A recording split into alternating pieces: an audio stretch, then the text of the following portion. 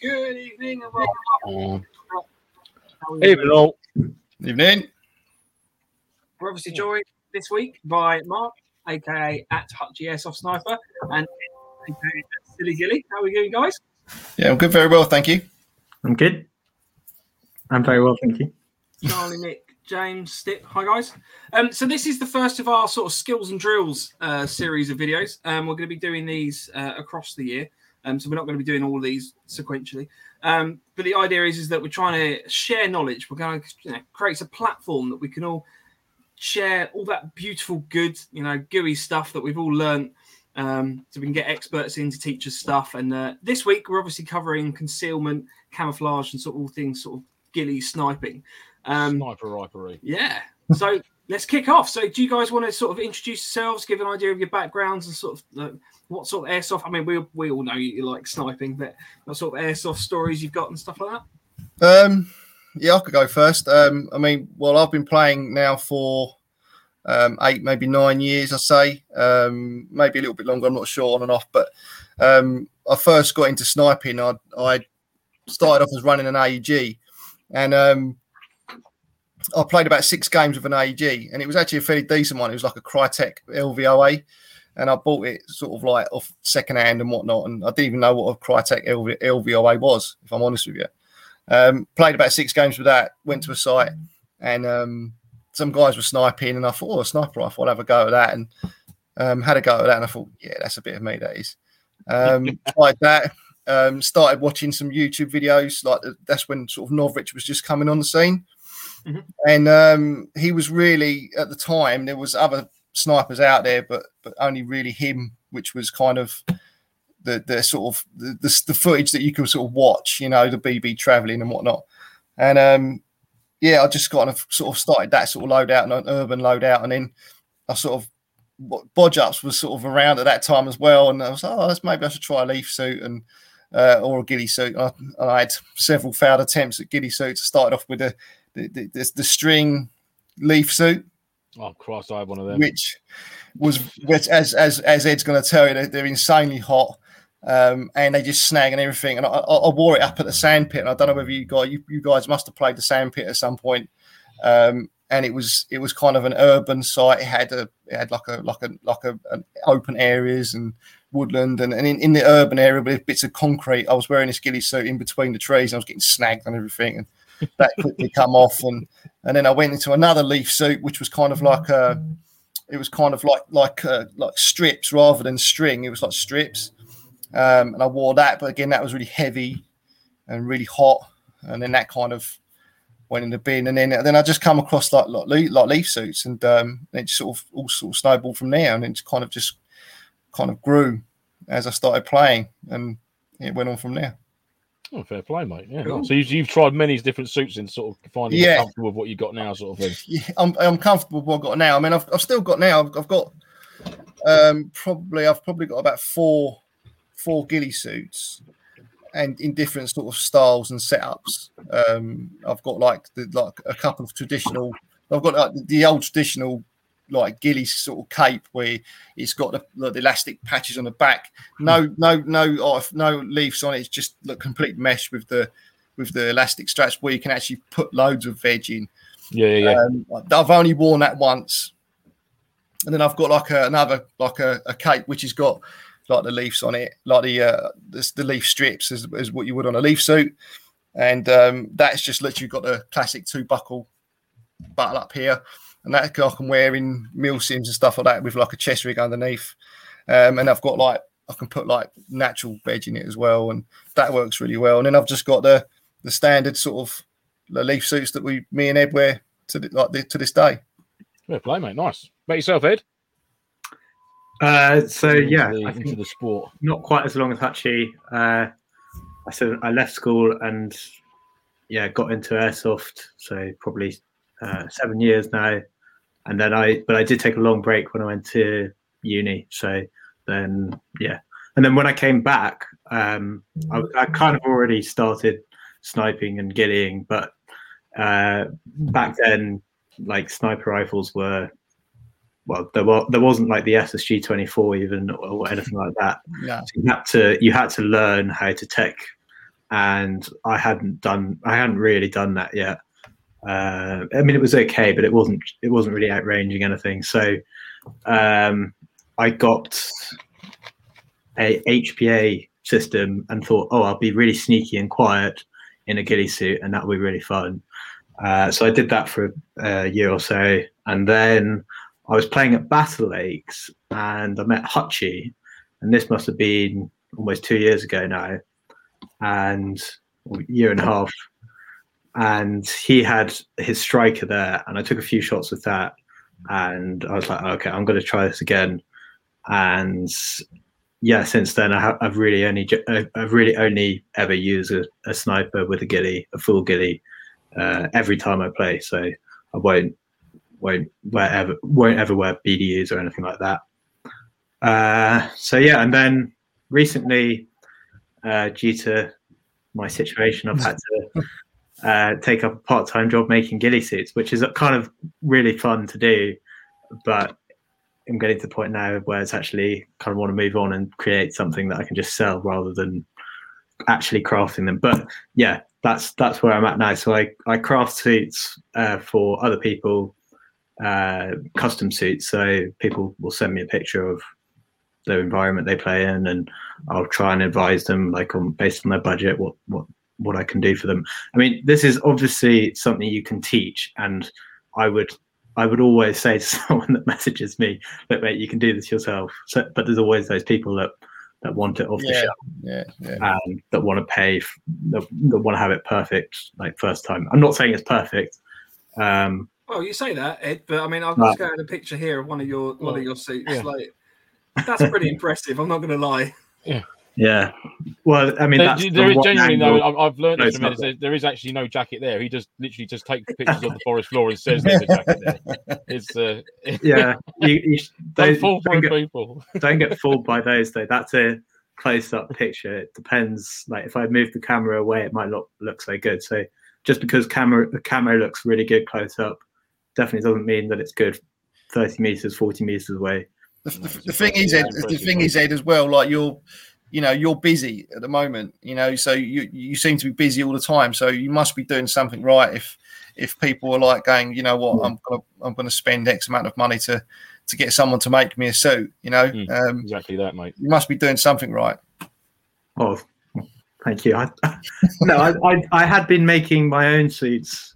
Like I was a bit of a perfectionist with my own suits, so I kind of knew what I was doing before I got advertised and set myself up. But I certainly learned a lot on the way. I know there's someone in the chat now called Leona. I'm sorry if I'm pronouncing this wrong. Leona Yanka, who makes some of the best. Like he's been doing it a lot longer than me, and he makes suits that I could never make at the moment. And there's many other crafters like Fame at HP, Laurent Quo, and it's a lot of French people that make really, really good suits. So yeah. Don't know how I got sidetracked. So yes, that's where I'm at now. No, fair play, mate. Good on you. Cool. Well, I mean, do we? Because you're sort of talking about making suits and stuff. Do you want to sort of give us a bit more information on how you go about how would I go about basically starting off with a ghillie suit? I mean, I've tried. I'm still on the stringy suit stage, so I'm in no way an expert. So I want to learn.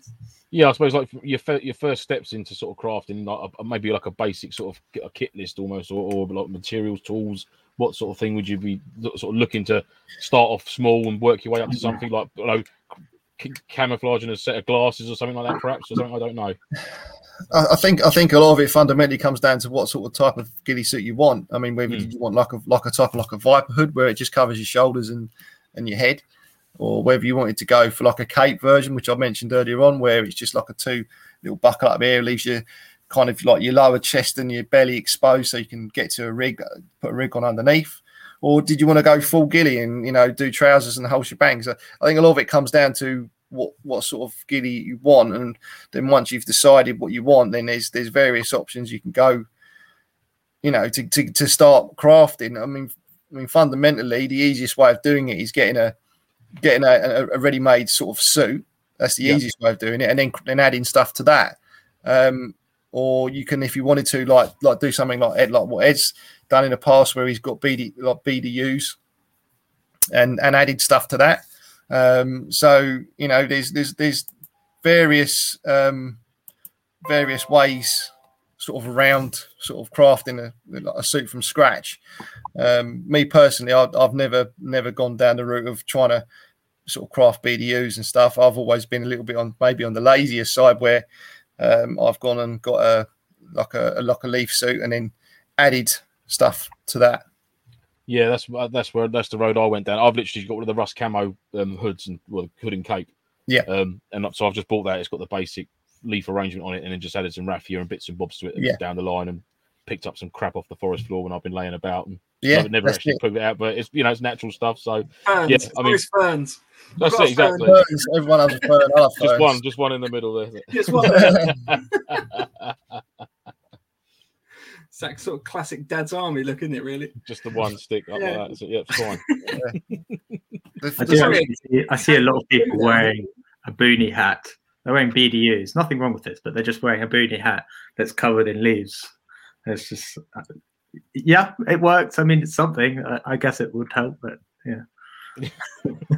And that's just to completely emerge, and all it is just a crown of leaves at the top. Well, the head is the most important bit, but yeah. It is. Yeah, the whole head though, but not just like the top part. No. Just a bright face as well. No cam cream. A fern hat. Brilliant white. I was going to say, there's nothing better when you see someone like really kind of elaborate camouflage on their head, and then literally just a bright white face or something like that. Again, I've played at sites where there's been a guy. I think I was at Ace Combat once, and there was a guy, and he was wearing like a really quite well done crafted suit, and he was on the other team, and he was let's just say he was a little bit giving Gilly Snipers a bad name by not taking hits, should we say?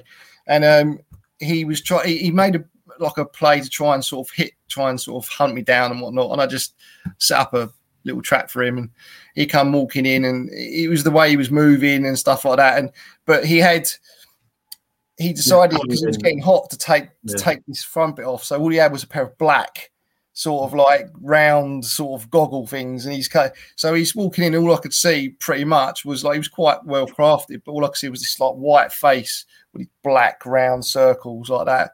Crazy, and it was easy pickings for me, really. Yeah, absolutely. And he went off cursing, as you do. So what? Yeah. So. I guess I think your original question was like, what materials or what do you need to start crafting? So like the main thing I think most of us use are these mini cable ties, and basically they go through the base of the mesh and hold on all of the material. So this is one type of material that you can use. There you go. So that's a BDU that's had, if you zoom in, hundreds and hundreds of cable ties threaded into it. I see. Yes. Okay. So you use something called an awl tool, if I haven't got one. Basically, it's just a sharp spike, and then you thread that as well somewhere. Hang on. There we go. Yeah, that one. So you thread the thread. It doesn't split the fabric. It just it widens it apart big enough to get the cable tie in, and then you put. What I do, I don't know if this is what other people do, but I put all the cable ties in all in one go, and then craft the suit. And because you can then do it a lot faster because you threaded all the cable ties, you can keep sight of the plan you were trying to do in the start. So if you're doing it really slow, you kind of lose sight of what you're trying to achieve. But yeah. And then in terms of like what you attach, well, there's really only three or four materials I use, but for greens, it's like I only really use Halo Screen, which is quite an expensive material, but well worth it. Good. And then for browns, I'll use cottons, so cotton rags, and that's actually cotton sheets that I buy in stock and dye different shades of brown, and then I'll sometimes use like bits of string or hessian or coconut rope. yeah, it's basically a really natural looking rope. Mhm. And then there'll always be raffia, but raffia doesn't last, but it does look really good when the customer receives it. But no, seriously, you should add raffia to really any suit, I think. So when you're doing like a BDU jacket or something, then Ed, would you have like a format, a plan of how you're going to attack it regarding putting the foliage and your bits and bobs on there? Like, would you start from the bottom and work your way up through the jacket, or would you be sporadic with and just sort of like place bits on there loose and think, yeah, that works, and we'll just shuffle it about until you're happy with how it's sort of looking, and then start fixing it down? Or would you have a sort of like a pre-planned sort of method of how you're going to sort of like dress it up, if you like? Yeah, I mean, so some people are really like particular and will only use those full materials that I was talking about. But I think that certainly around the shoulders and head, you want to like bush out that thing so you completely break up the shape of the head. And there's not really any materials apart from a few that do that. And those materials are like fake ferns. Obviously, you can add natural veg, but I mean, I'll come on to that later. But as for fake materials that don't degrade, the only real thing that does that for me is like ferns, because the fake ferns you get that are really, they stay together really well. But then, yeah, elsewhere on the suit, in terms of like patterns, so you get, he's going to call me up on this, Leo Narenka, but yeah, you want to create a macro pattern if you can. And what I mean by that is like, don't just put them on randomly, put like 5 colors here, 5 colors there, 5 colors there. And at distance, those colors won't merge together. Whereas if you just put them all randomly, you'll just be one color, and there's no point really in the camouflage at that point. Ah, right, okay. So almost like block colors in sort of chunks across the suit. Right, okay, that makes perfect. And that's why like something like the Novrich leaves or the fake leaves that you see everyone wearing, I mean, they can be okay, but the thing about them is they're so big that it's like trying to paint a painting with a wall painter roller thing. Like you want something a bit more fine. You can actually create a pattern.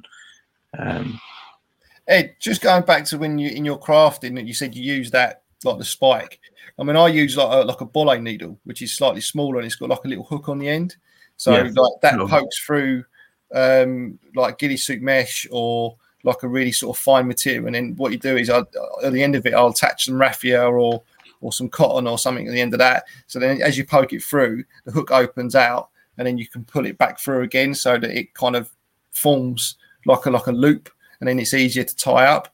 I mean, I've used one of those for quite a number of years now. Obviously I use them for my fishing, the old boiling needles, and you can various lengths and sizes you can get them in. That's it, yeah. It's another little kind of tool that you can use.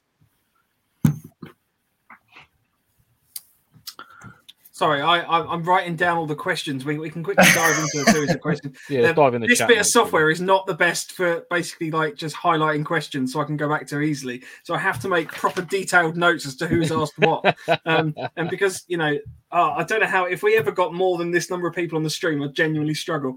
But basically, let's go back to the top. So the first question we had was, it was more of a statement, but I thought it was an interesting one. So Grey Fox said, stringy suits smell really bad after a while too. Is that true? I mean, I think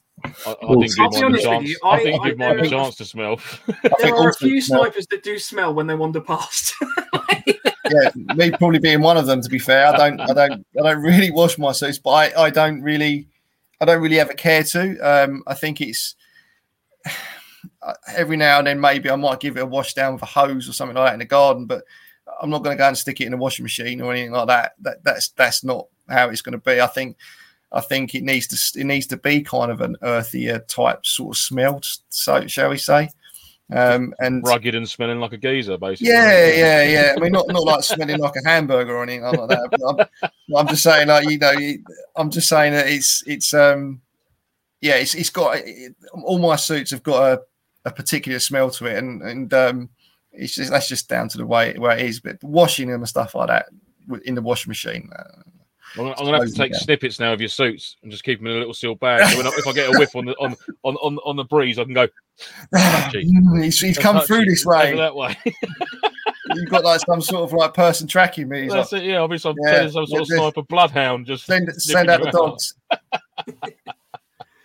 Grey Fox also asked, favourite time of year to play regarding concealment? I would say it's a really difficult one because obviously summer's way easier. But then if you're sniping, you're going to be clipping so many twigs and foliage on the way there that it actually becomes more difficult. So spring, I would say, because it's like a balance between summer and winter, and you've still got like very low vegetation, but nothing on the trees, which is where you're kind of shooting. So yeah, spring. But I mean, but you can do it. You can do it all year round, as long as you have two suits, green and brown. I mean, a lot of it does come down to the site that you're playing at as well. Maybe, and I've done this as well. Whenever I've played a new site in particular, I always try and look at look up on YouTube to see if there's any gameplay videos, or if it's just to try and get a lay of that. Not so much about what the site's like, but what the site's like for cover, for foliage and stuff like that, and especially at the times of year, because obviously people play sites all year round. So in the winter time, see what sort of cover you can get and what sort of foliage is available, because some sites have rhododendrons which are green all year round. Some sites have pine trees which kind of are green in places all year round, but then there's some sites that have got oak trees and all, that shed all their leaves and it's completely bare, and it transforms the site. So then you've got to kind of pick your suit to sort of suit the site, really. Fair enough. Stip says, question specifically for Ed. With the ghillie suits you make, do you get to test them before they go back to the customer? Yes. I'm very lucky. I live in the countryside and I have a wood that is next to my house, and I can always go in there. And then also I've got my Naked Ramblers. Yeah. Yeah. We'll come back to that story in a second. Yeah. Yeah. So I always get to test them, and I know obviously it's a garden, but in the garden there is like every single vegetation you can imagine, so you can kind of test it there. But obviously it's better to go into like a weedy patch or a kind of thing like that. But yes, I always test them, and most of the pictures you see on my Instagram where the suit is invisible, that's all been sort of carefully staged, obviously, and it's in the wood that I've been to Ed's house, and he's very lucky to have the garden and the shooting range out of his bedroom that he's got. Fair play. Nice. Ratty says, are suits made with whereas local environment or with a multi-terrain look? I think you covered that earlier, didn't you? I think you mentioned that they send you a photo with your order, or? Yeah, so I mean, this is a bit of a difficult one as well, because like we're playing in Sussex, and although you get variation, it's really in summer you either get green or quarry, like that. that's it. Yeah. I mean, I know there's different kinds of green, but you can't really tailor a suit to a site. I mean, if a player says, "Look, I play at a site with literally only rhododendrons," then obviously I will use the darker colors of the green because they're a darker leaf. But if someone's playing in like, it's a woodland, they'll say, or oak woodland, that there's no oak leaves on the forest floor. So what they're actually hiding in is weeds, and the weeds do come up to like a foot high in the summer. So and those colour weeds are really light. So I'll use normally quite light greens for that. But if they can get pictures, that's always good. But there's not really, like they say, always match the camo to the environment, but that's really hard because the player can move 2 meters to their right and they'll be in a completely different little spot where it won't work as well as if they were back there. So yeah. And I suppose that's the trouble with woodland as well. Sometimes you're moving into light and dark spots continuously throughout an event or throughout a skirmish day. It's constantly changing, isn't it, really? So and as well, I think like a lot of sites, the terrain changes massively as well. I mean, like, there's a few sites in the UK where it goes from ground zero. If you've ever played down there, is a prime example. It goes from like very sort of rat run rhododendron-y type sort of environment, and then it can go into like a literally you go across like a pathway, and it goes into like a pine forest. So you know, it's to try and get your suit right in that sort of environment. It's actually quite tricky. Yeah, so pine forest was the other one. So pine forests are like there won't be that much on the ground at all, and even in the summer it will be mostly brown. So something like a Hessian suit or a jute suit would work a bit better there. Yeah, but like we said, if you've got that type of suit purely for that sort of site that's got pine trees, that's good if the whole site is that. But if you've got to move from an area which is quite dense and green, then that Hessian suit will kind of stick out against the green. So it's trying to then maybe your movement will then sort of come into play, because you might want to stay away from that area if you can, and try and maybe go around it and stick to the areas that your suit's matched to. Yeah. Cool. We'll try and get a few more questions in. So Chris says, what would be your ideal sidearm for a stealth sort of approach? Most people go for the MK23. Yep. Yeah. Cool. That's it. End of Mark 23. No, there isn't really anything else. I mean, there's nothing else. There's nothing else. You can always run around with a ghillie suit and an LMG. There's nothing wrong with that. You can do, you know, if you want to give yourself away. But no, the MK23 is without doubt probably the go-to for every ghillie suit sniper that there is out there. And I mean, I've got another silent sort of pistol which runs on CO2, but it's not up to the MK23 standards. And with some simple upgrades, you know, it just works. Fair dues. Kicking Mustang joins us. What was the most important thing to ghillie up, gents? I've always believed head, including the face, and rifle are the most important. Yeah. 100%. Yeah. I think you know, you say Mr. Mustang there. He's probably like the forefront of his videos and ghillie suits wearing, and you know camouflage and stealth play. And with regard to the head and the shoulders, that's what's going to be on show most of the time. And if you can keep your head and shoulders above any sort of cover and not be detected, then you've got an advantage on picking out the enemy players before they even see you. Again, with regard to the rifle or whatever you're using, any sort of camo you can get on it is a bonus. If you're going to run around with a black rifle, which I see a lot of, that's not going to work. hence the what is it? I get a lot of look, it's a floating rifle or a floating gun or something like that. You know, hear that a lot. I was going to show like the other thing, just a little tip. So that scope, everyone always when they get their scope looks like that without the USB cable, but that thing is huge. It may not look that big here, but that's about the size. Well, that will give you away.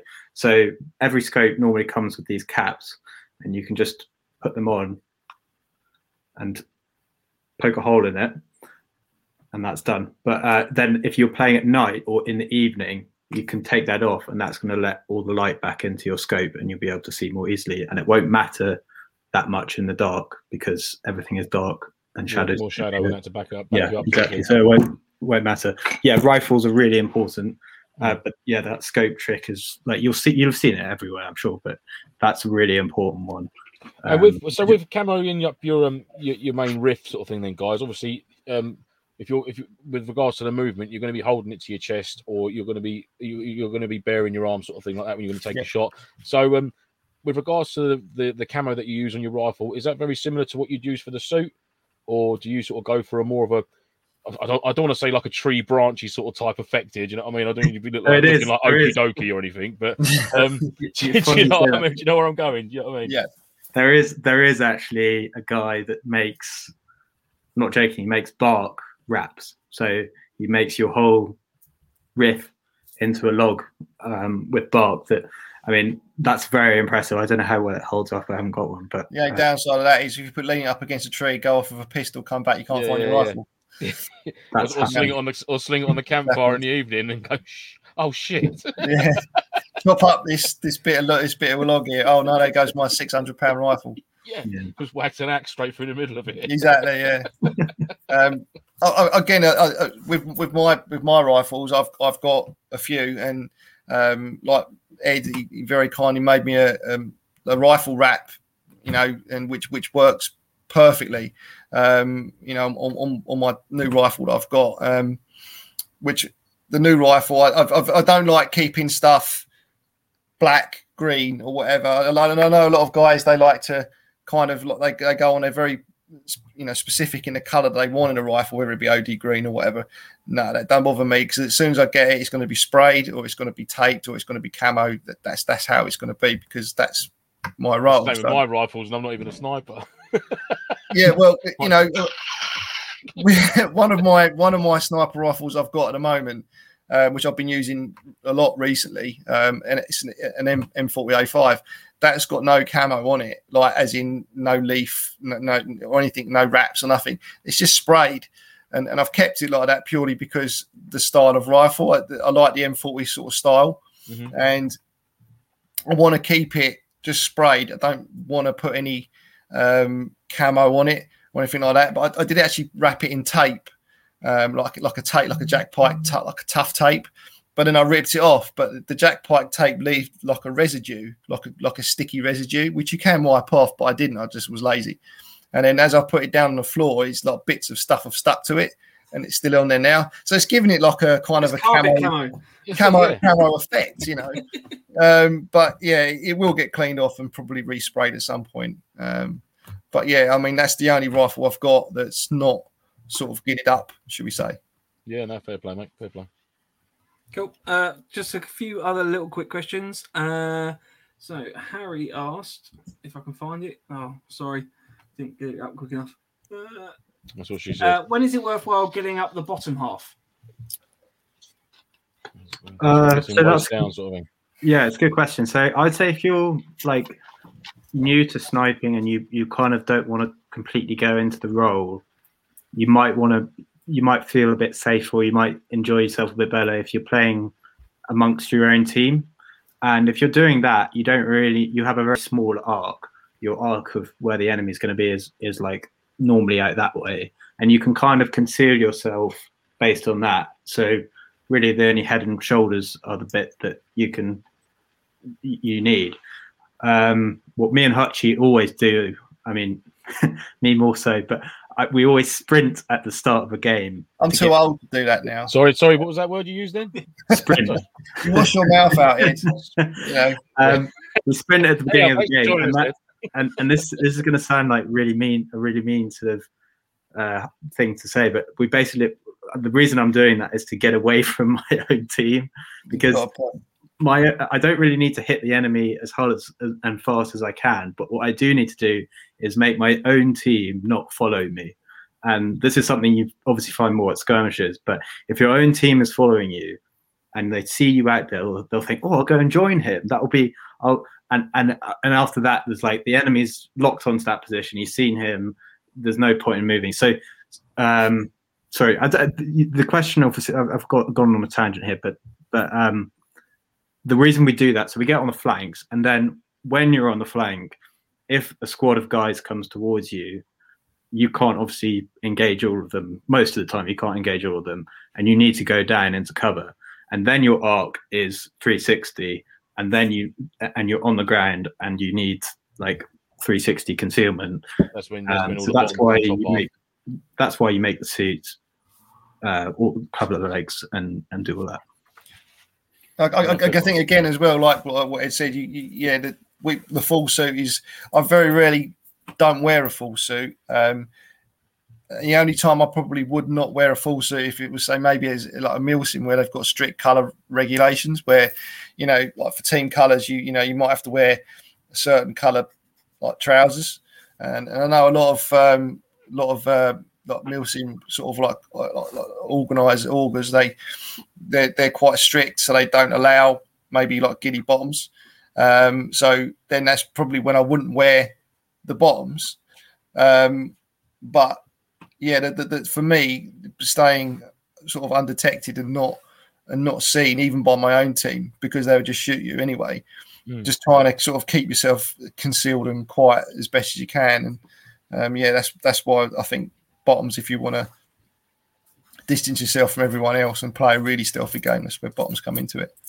But you can get away with not wearing the bottoms. It's just. And what do you find with that then, with regards to like your position and that, if you're out in the field? Do you guys find that you go prone more? Yeah. Or are you usually just taking a knee sort of thing for a majority of your shots, like more than being prone sort of thing? I think again, I tend to sort of, and I've picked this up along the years that I've been playing. When we move, generally because Ed's the younger and the I'd say younger. I wouldn't say fit. I'd say younger because his body parts are younger and he can run longer without aching like the next day.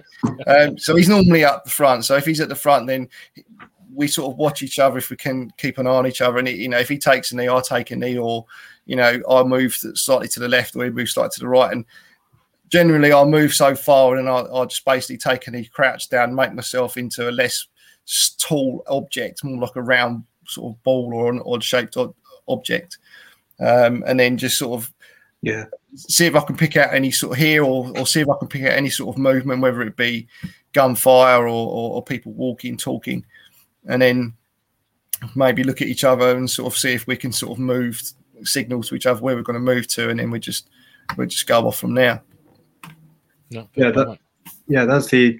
So I, as you said, I'm normally a bit in front of him, but when you're at the front, you're obviously moving. I think I sent a video that we can't really show, but you have to move in slow motion. And I mean, I'll ask anyone watching now, if you try and turn your head in slow motion around, it's the most unnatural feeling that you'll never do in any other thing in your life, like turning your head slowly around 360. That is a thing you have to like learn, and that's the thing that a lot of players I think don't really get about movement, how slow you need to move. Like he's saying, if you was to do that, then you're going to pick that up quicker than anything else. But like if you can move your head as slow as possible, or like I try and do, I try and move my head, just move my eyes, like as to try and sort of see what that vision can see. And then if I can't see any further than that vision, then I'll just slightly tilt the head, or even just try and listen for something. Whether it be someone walking or talking or even breathing. Sometimes that because if they've been running, they're going to be out of breath, like me. I love the idea that there's a whole load of people now sitting at home just practicing turning their heads slowly. Yeah. the missus looking like, what the fuck are you doing? It's more like, and it's more like when you're in the moment and you hear an enemy like letting his AEG off over there, and obviously the first reaction is to go that, but you can't. If there's enemies in front of you, you'll often be in a situation where you can actually see a lot of people and you don't have a clear shot, but you can't move at that point, because if one of them is looking at you, they just have to spray that bush and you're dead. That's it. Cool. So Hadron asked a question, if I can find it. Thoughts on the use of natural vegetation in suits? Ed? Well, I think Hutchie should answer this, because I use green. So the greens I use are Halo green, and they're meant to replace the natural vegetation that you pick up, because they do reflect light the same way that do. This is where Ed and myself are a little bit different when it comes to suits. I mean, we both wear like a Lee suit, but our sort of setup is probably quite the opposite. If you say Ed runs a very lightweight load up, I run a rig system. So and also as well, he's with his suit where it's heavily crafted. My suit's crafted and my rig's crafted, but there's a lot of stuff, a lot of areas that are uncrafted, and where the areas are uncrafted, I'll add where I can natural vegetation. I was going to say, I've seen a lot of your videos. You've before an event and that you've been squirreling away like natural veg from the site into your suits, and I've seen a few of you doing that, mate. Yeah, fair play. Yeah, I always do it wherever I can, whether it can be even at like some sites where there's like in the wintertime where there's no leaves, so there's no ferns. So I've even gone to the point sometimes where we're grabbing like twigs. So I'll grab a bunch of twigs off a tree or off a bush, or if there's like some like long sort of reedy grass, I'll just grab a load of that and stuff it in because I know there's going to be that out in the site somewhere, you know. Yeah, sure. That's so yeah, here we go. Stip says, question to both guys. What camo pattern, not a ghillie, do they think is the most effective in the UK if they were advising a new player on a budget?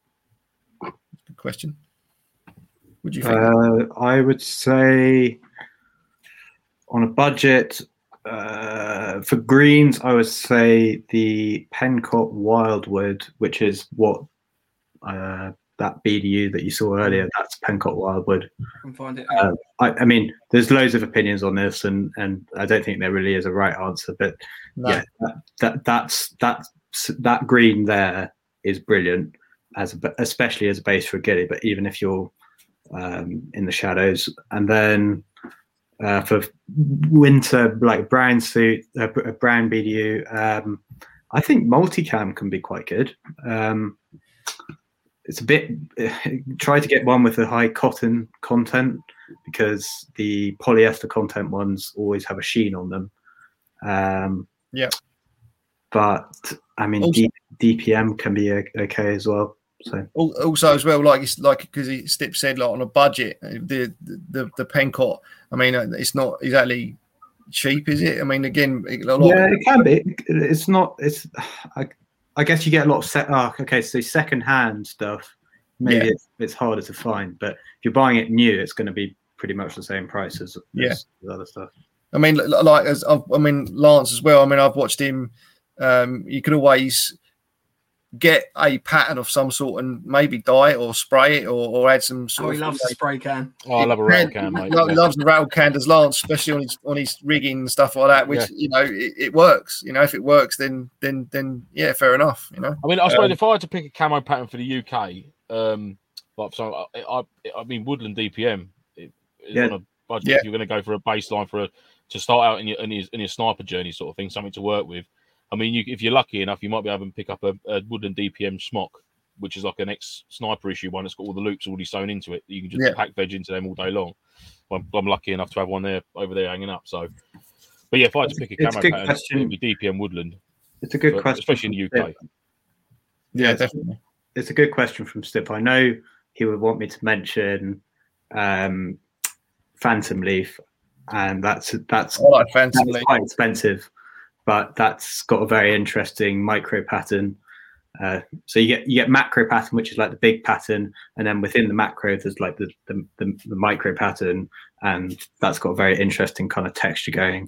But then there's other people like Lakova that really don't think that's a good idea, and yeah, you get a lot of different opinions on that kind of stuff. So yeah, I've got Phantom Leaf like trousers. And I'm a great fan of the colours, but they're not the cheapest.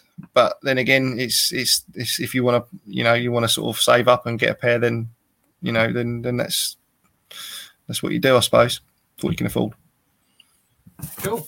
The third person says, how do you decide when you have either added too much or too little to your suit, and how do you split up sections of colour? Is it better to use blocks of colour or mix it all up? So I know we sort of discussed, obviously, kind of patchy, we sort of touched on that all the way through. But I mean, how do you work out if you added too much or too little? I think a lot of it is as well. I mean, like Ed pointed out earlier on about this area here, making out like trying to deform the human shape. If you add too much of it, then you're going to be like a massive blob. So you'll just be walking around like a massive sort of like womble walking through the trees. So I think what you need to do is put kind of a little bit, lay your suit down on the floor. Don't obviously try and put stuff in because it's the hardest thing to do. I always put if you're adding natural veg, I'll lay it out on the forest floor. I'll add a bit and then I'll put it down on another part of the floor and just sort of see how that is. And then if I think it needs a bit more, then I'll add a bit more or if I think it's a bit too much, then I'll take a bit out. It's kind of, you've got to kind of judge it as you go. But also as well, the more natural veg that you add, the suit is going to weigh a bit more. You know, it's going to retain heat as well, so you're going to get hotter. So you know, you kind of got to weigh that into the factor as well. If you're happy with that, then crack on. But I like to just sort of lay it down, put some in on the arms, you know, shoulders, on my rig on the back. I put it on the back, and then I just lay it down on the floor, and then I just sort of don't just put it in one place. I take it up and I put it in a completely different place and see if it still works. The French guys in the chat, they do something called boonie hat throwing. So they get their boonie hat. I've seen it. Yeah. They close their eyes and they chuck their boonie hat on the ground and walk back 30 or I think they're meant to do 10 paces. It's an exact number, whatever it is, but they walk around 10 paces and then turn around and see if they can spot it. And if they can spot it, they ask, why did I spot it? And then what can I do to change it? And then they go back and add a bit of material on there, and then they go back, and then obviously you can do that with the full ghillie, but it's a bit harder because obviously shadows form and stuff. But yeah, boonie hat throwing, check it out. The best person to look at for that on Facebook that I've seen is Thamer HP, who's been doing it for a very long time. He's been boonie hat throwing for quite a long time. He has. I mean, ghillie suit crafting, but yeah. I like the idea that if you've got it perfect, you've lost your ghillie. That's perfect. You're never going to find again. You're like, bugger that. I've got to start again. So Liorana, I apologise. I'm terrible with pronunciation. Liorana said moving equals spotted, even if you're a camo. So I guess the question I wanted to ask, there was a couple other Ratty and Nick also asked sort of variations of this. How would you go about trying to camouflage yourself in like a more urban environment? So, I mean, for example, Longmoor, if you kind of get out of the woodlands and stuff like that, have you ever had any experience with sort of more urban camouflage? I mean, I've seen ghillie suits made out of rubbish before and like cardboard boxes and stuff, which have actually been quite effective in that situation. I just wondered what your thoughts were on that. I think you kind of got to not, obviously, for one, try and pick like a neutral suit, a brown suit, I would say. Maybe stay away from if you can, the green, and maybe not put so much natural veg. And just try and stick to shaded areas, and try not to be on plain sight as best you can. Because if you're going to stand against the wall, you're going to stick out, aren't you? So it's trying to pick the best sort of areas to go to. I suppose in an urban environment as well, then you're going to be more heavily reliant on the actual surroundings around you to provide that cover that you'd need to sort of get your shot on target, sort of thing, as opposed to being in woodland where you've got your leaf suit on and that, so you can sort of afford to not have as much cover on your side, sort of thing, compared to what you'd be like in an urban sort of situation. Then. Yeah, it's picking cover, which is gonna optimize your the shadows of wind. Like you can be in a window waving at someone and they won't see you because you're in darkness. Also, that's a really important thing about concealment. Like this applies to woodland as well. If you're in the light and you're looking into the dark, you won't be able to see anything. Whereas if you're in the dark, obviously you can see really easily into the light. But interestingly, if that person in the light went and walked into the dark, he would easily be able to spot that person in the dark. It's the glare caused by all the light that means that you can't see into the darkness.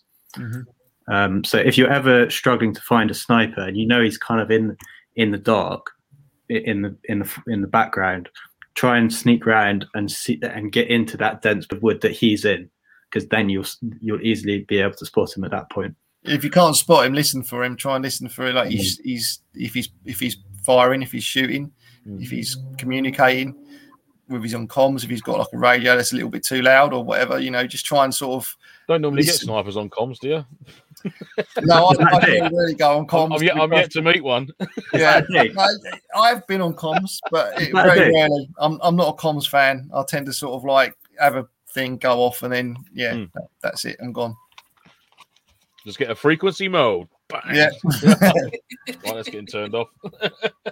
But I was on listening to a live the other night with Stip, who's in the chat now, And he says something very relatable too. You turn up to a Milsim event, and the commander takes one look at you and thinks, "You are my eyes and ears. You are my recon element for this event."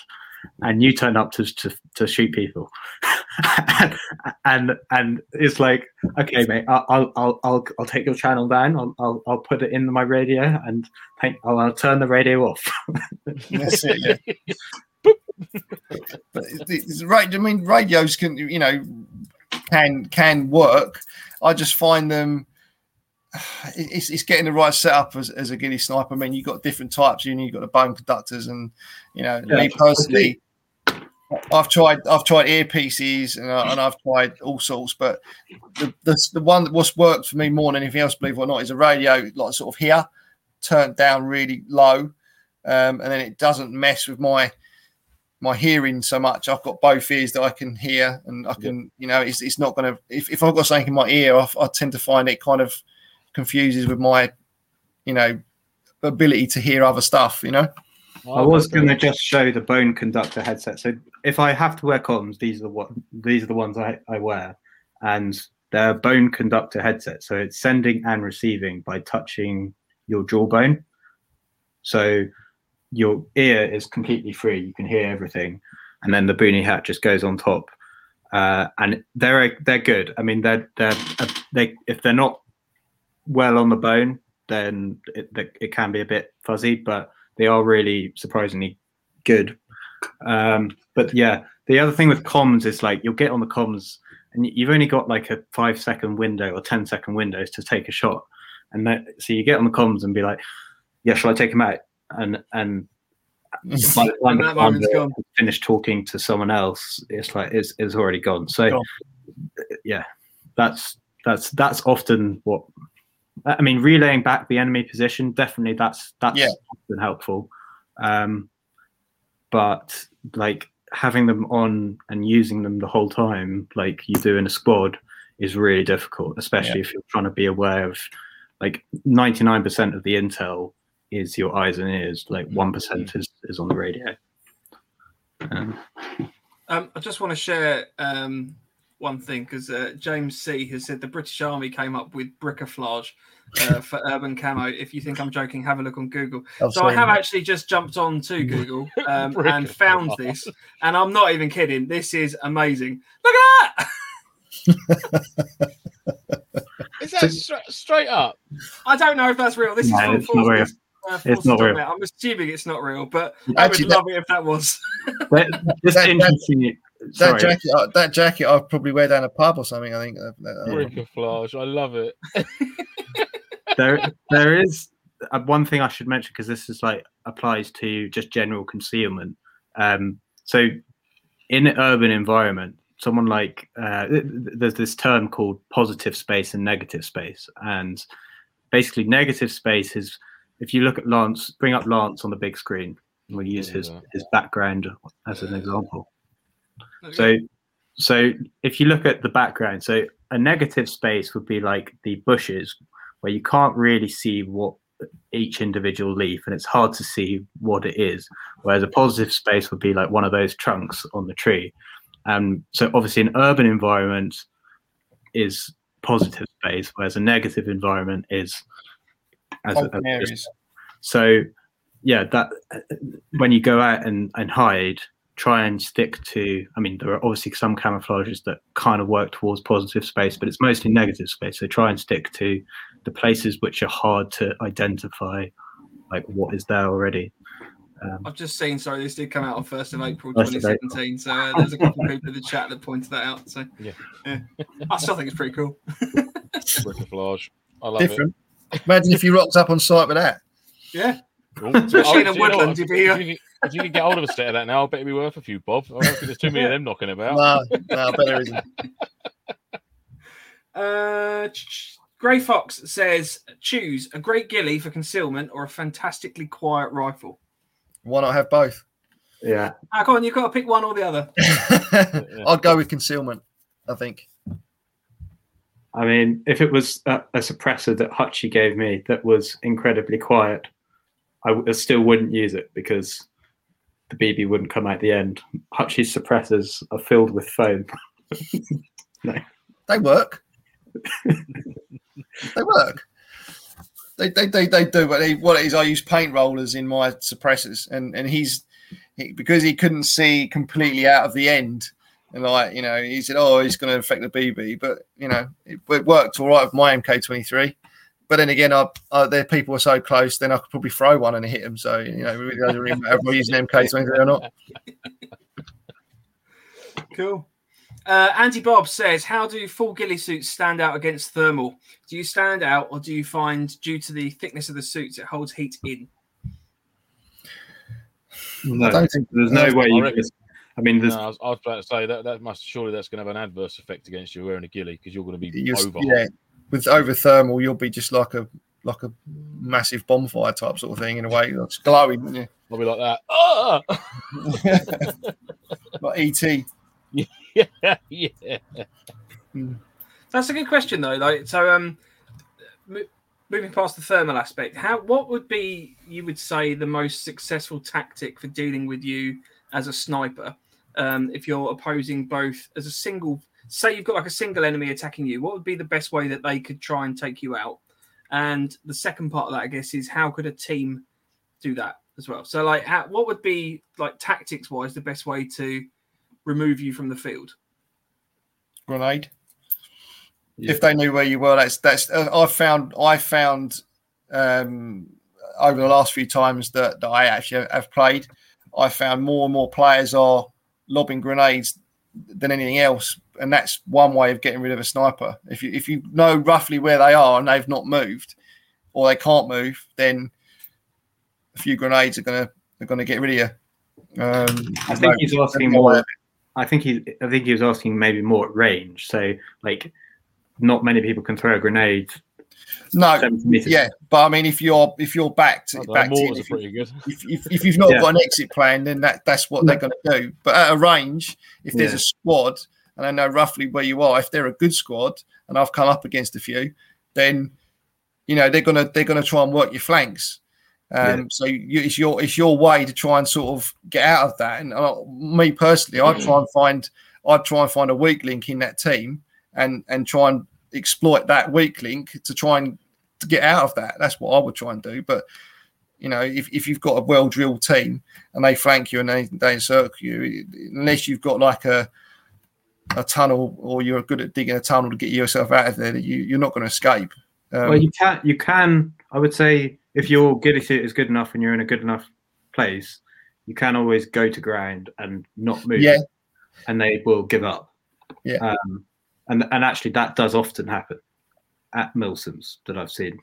But yeah, if they flank you and you want to try and take them on, you're going to die. Like you'll kill one or two, and then you'll get taken out because everyone's looking for you. Like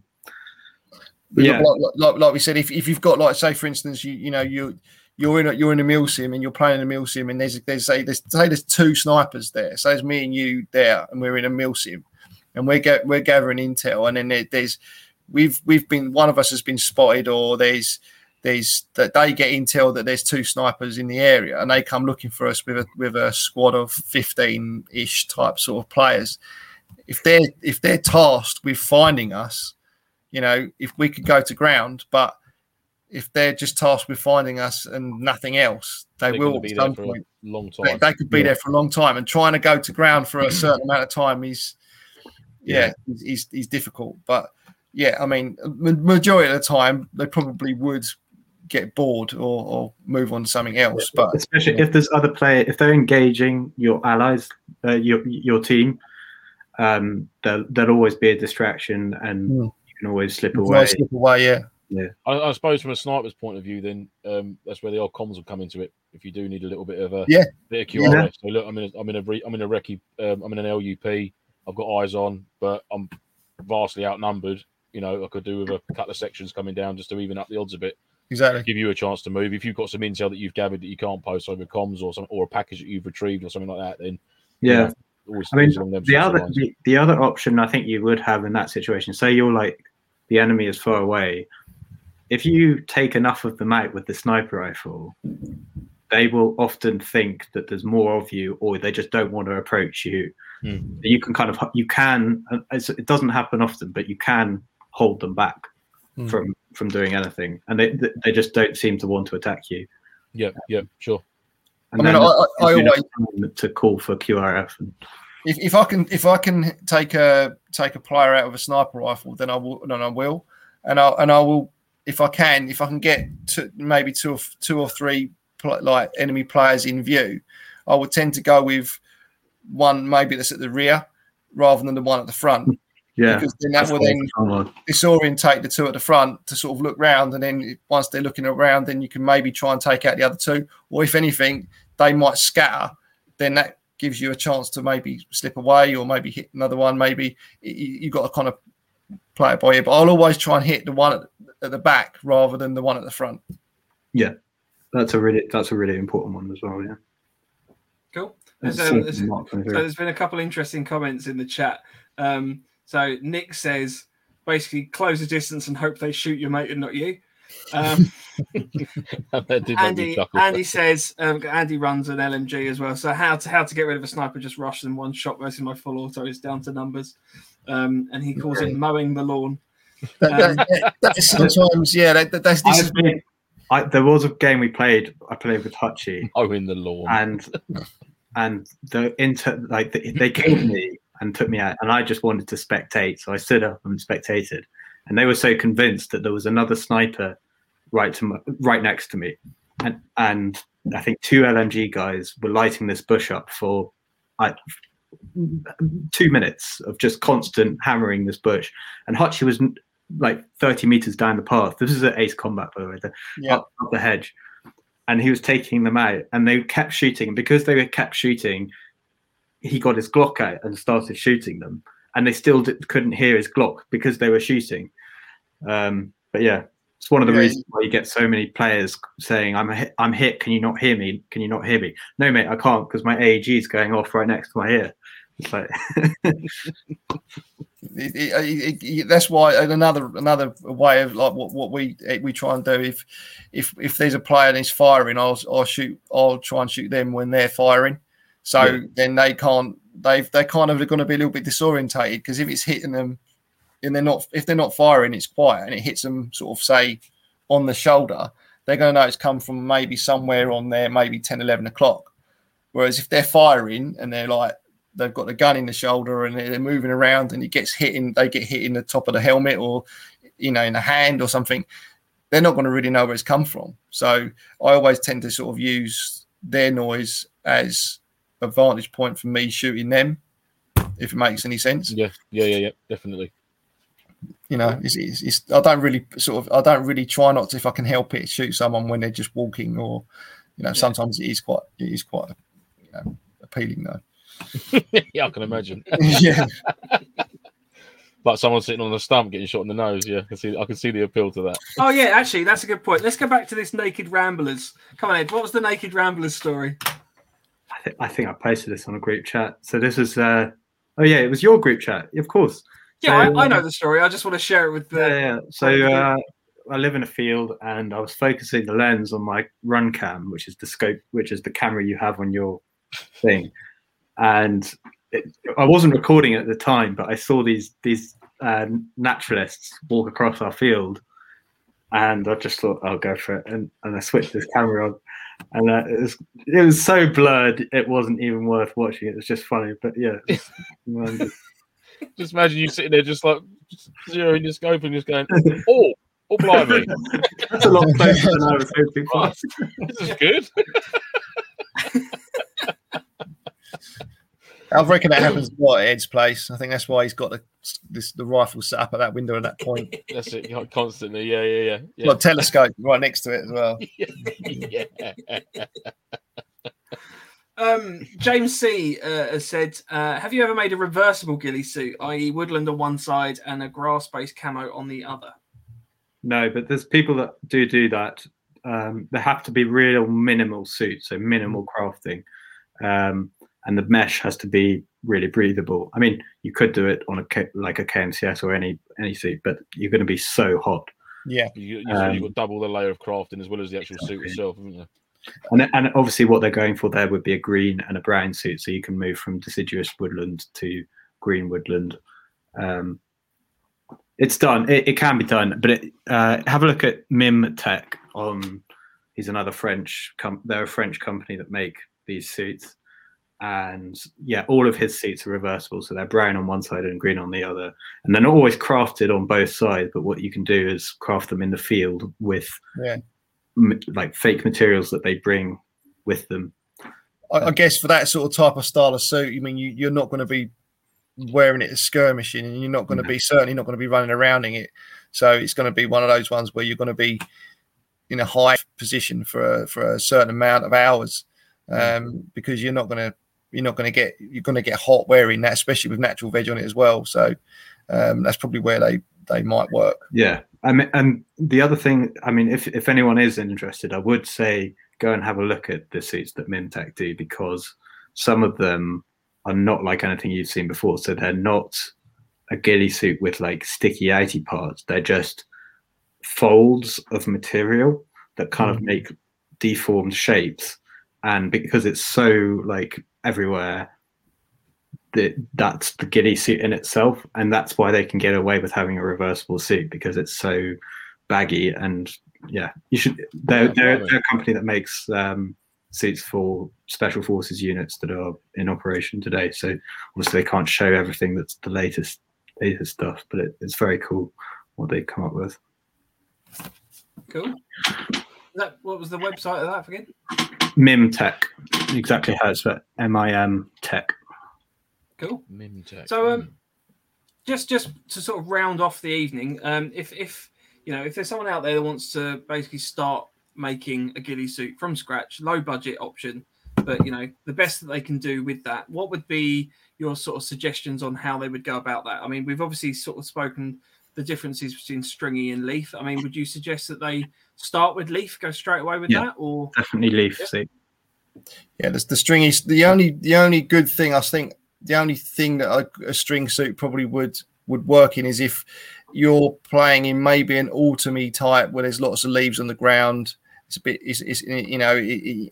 you can roll the suit around in the stringy suit around on the leaves. And it just basically picks up a load of leaves and bits of bracken and broken old bracken and stuff, and then that kind of works for a while. But then you've got the aspect of the stringy suit being really, really hot and really warm, which is why you see a lot of guys, especially at skirmishes, that have got the stringy suit.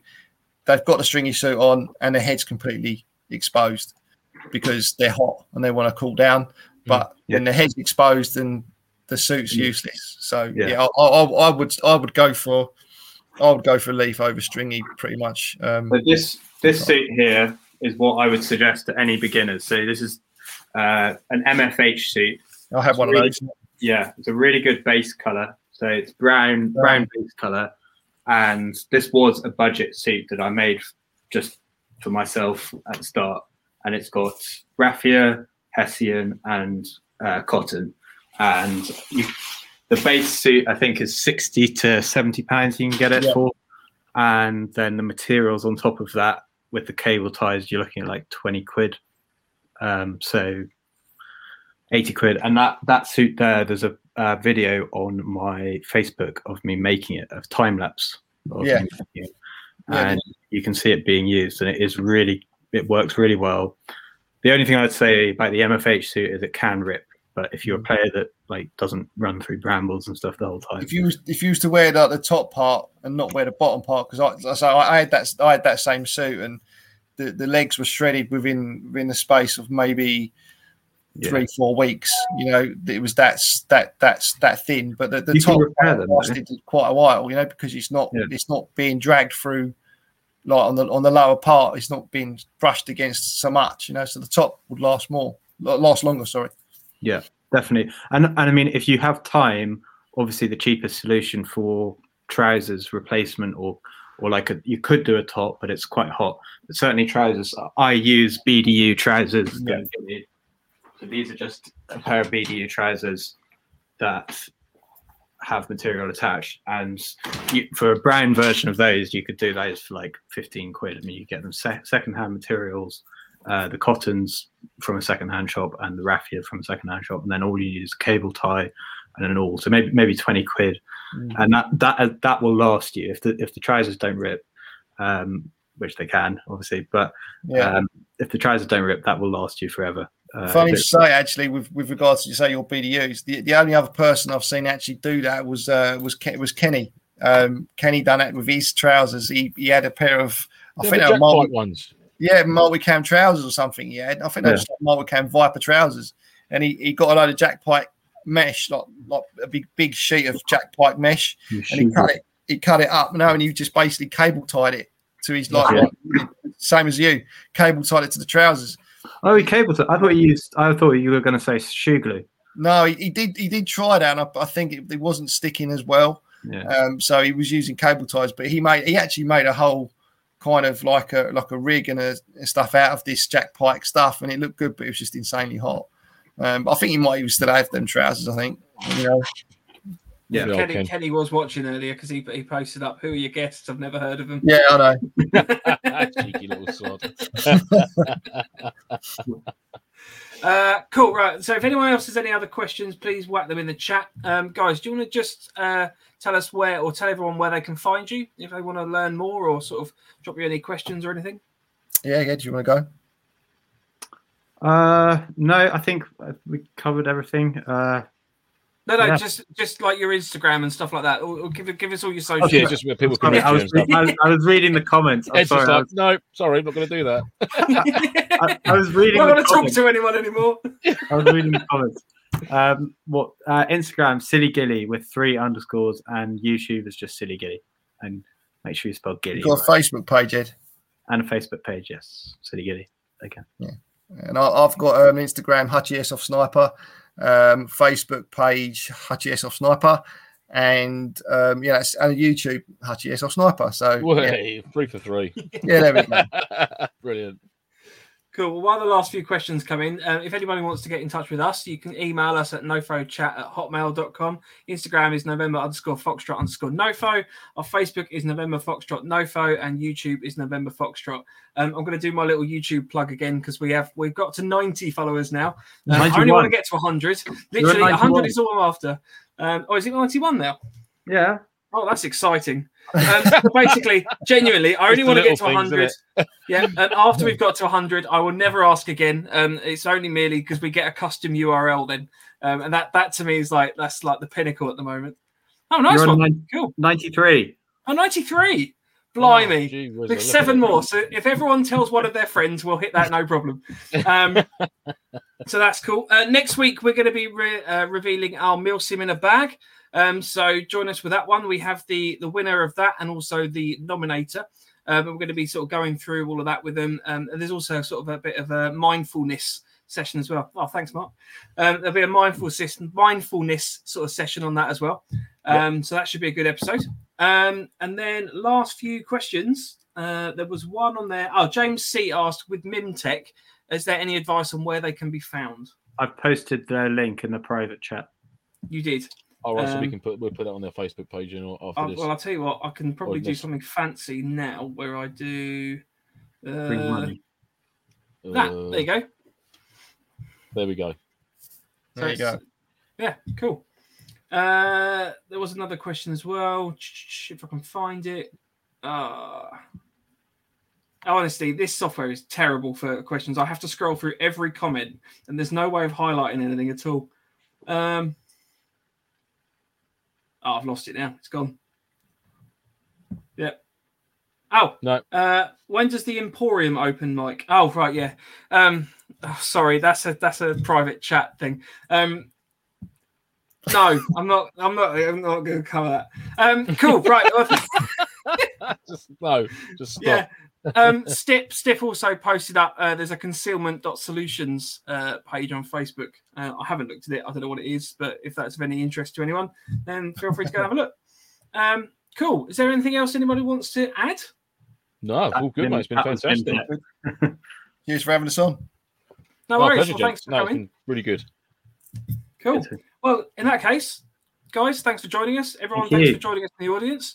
And join us next week, and we'll see you then. Thank you very much. Cheers, thanks a lot. Good night, all. Good night.